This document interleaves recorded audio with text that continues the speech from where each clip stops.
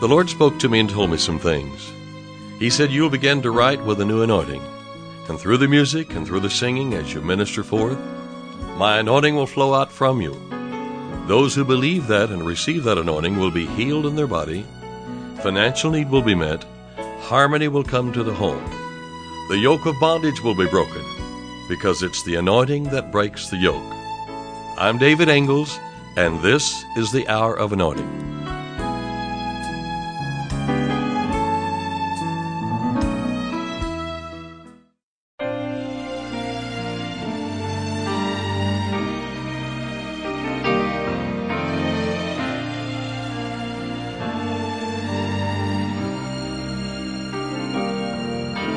If my people called by my name will humble themselves and pray, I will hear them, because I love them. If my people called by my name will humble themselves and pray, I will hear them and heal their land.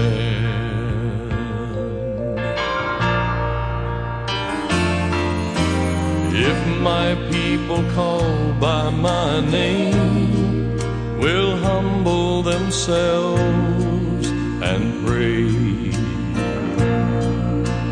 and will seek my face,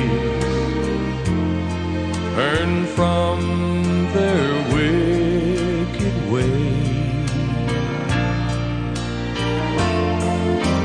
If my people called by my name will humble themselves and pray, I'll forgive their sin and heal their land.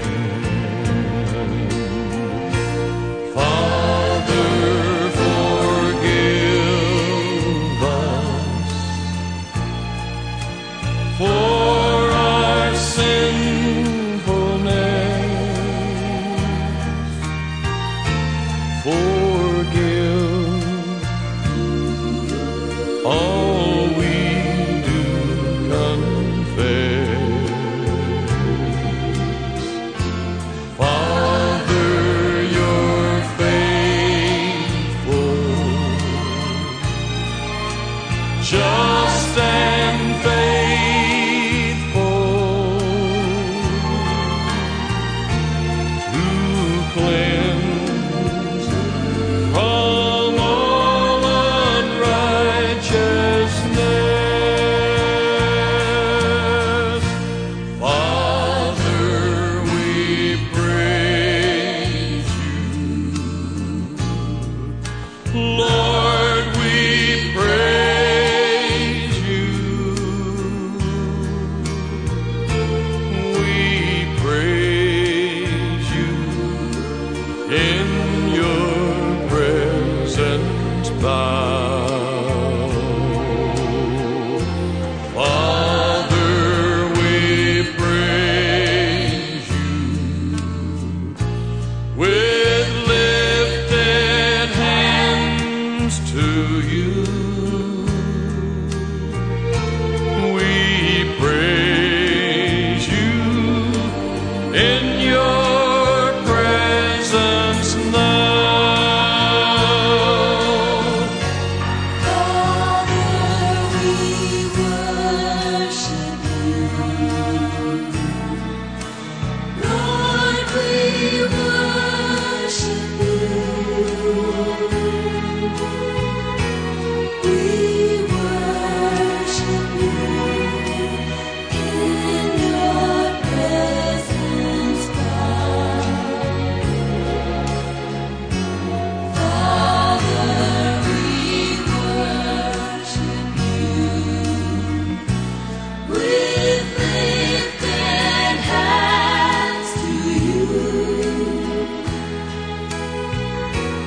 We worship you in your presence now. Father, we love you. Lord, we love you. We love you.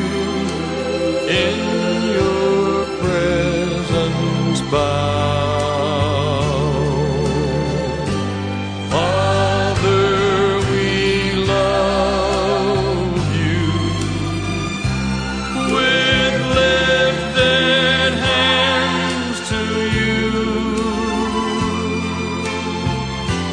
we love you in your presence now.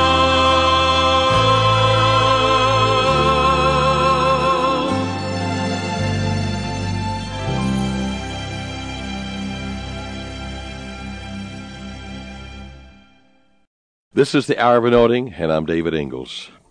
Father, we praise you, we love you, and we worship you.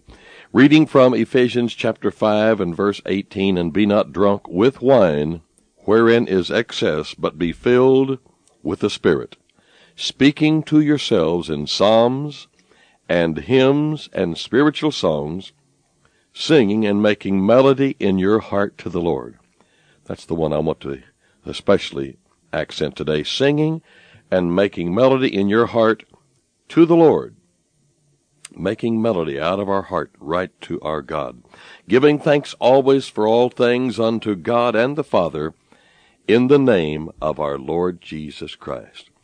When Moses went up to Mount Sinai, the Lord descended in the cloud and stood with him there and proclaimed the name of the Lord. Then Moses made haste, bowed his head toward the earth, and worshipped.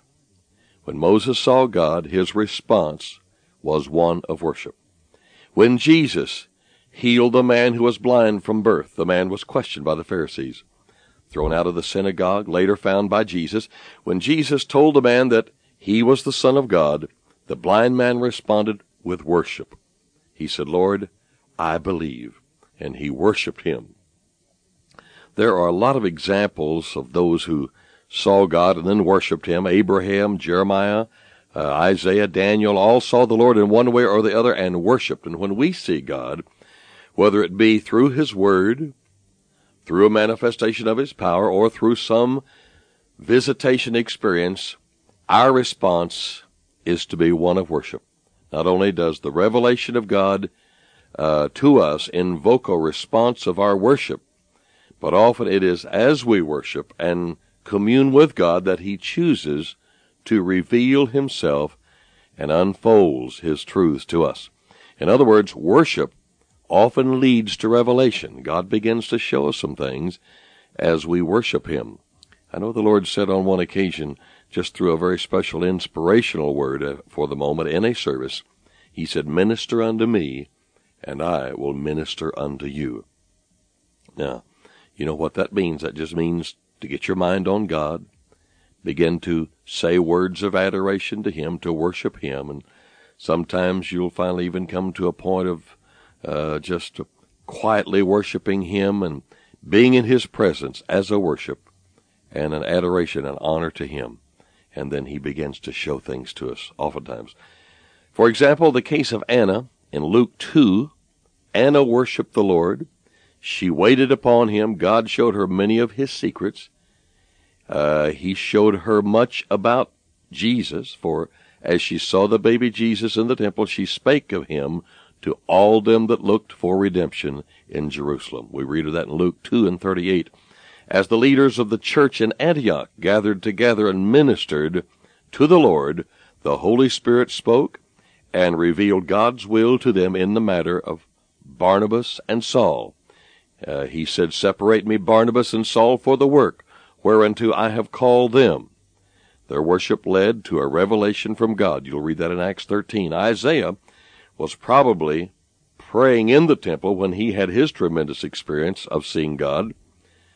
In the year that King Uzziah died, I saw also the Lord sitting upon a throne, high and lifted up, and his train filled the temple.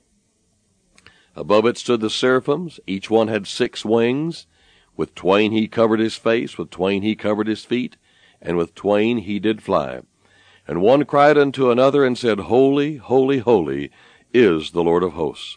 The whole earth is full of his glory. And the posts of the door moved at the voice of him that cried, and the house was filled with smoke. That smoke, another way of seeing that and knowing that the cloud, we read about the cloud, the Shekinah presence of God. Then said I, Woe is me, for I am undone, because I am a man of unclean lips, and I dwell in the midst of a people of unclean lips. For mine eyes have seen the King, the Lord of hosts. Then flew one of the seraphims unto me, having a live coal in his hand, which he had taken with the tongs from off the altar, and he laid it upon my mouth, and said, Lo, this hath touched thy lips, and thine iniquity is taken away, and thy sin purged. Also I heard the voice of the Lord saying, Whom shall I send, and who will go for us? Then said I, Here am I, Lord, send me. You know, you can really see God's will for your life as you worship him. Isaiah here started out by saying, basically, Woe is me, I am undone. And then later here, then in verse 8, he says, Here am I, Lord, here am I, send me. Praise God. Isaiah had a revelation of the holiness of God.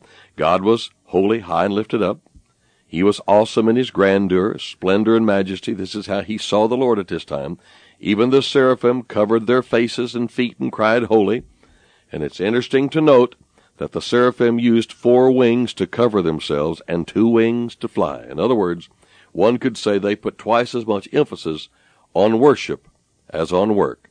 And we've already seen that our work flows from our worship. Also, they said holy 3 times to signify the holiness of each member of the Trinity. They also did this when John saw them. The 4 beasts had each one of them 6 wings about him, and they were full of eyes within. And they rest not day and night, saying, Holy, holy, holy, Lord God Almighty, which was and is to come. Revelation 4 and 8.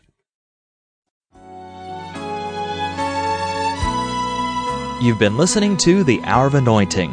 To order David Ingles products, including music CDs and downloads, soundtracks, and songbooks, call us toll-free at 1-877-34-RADIO or visit us online at diministries.org. And while you're there, check out audio archives of past programs, including today's broadcast. Our mailing address is David Ingles Ministries, P.O. Box 1924, Tulsa, Oklahoma 74101. When writing, please include an offering for radio time along with the call letters of this station. Tune in weekdays at this same time for the Hour of Anointing with David Ingles.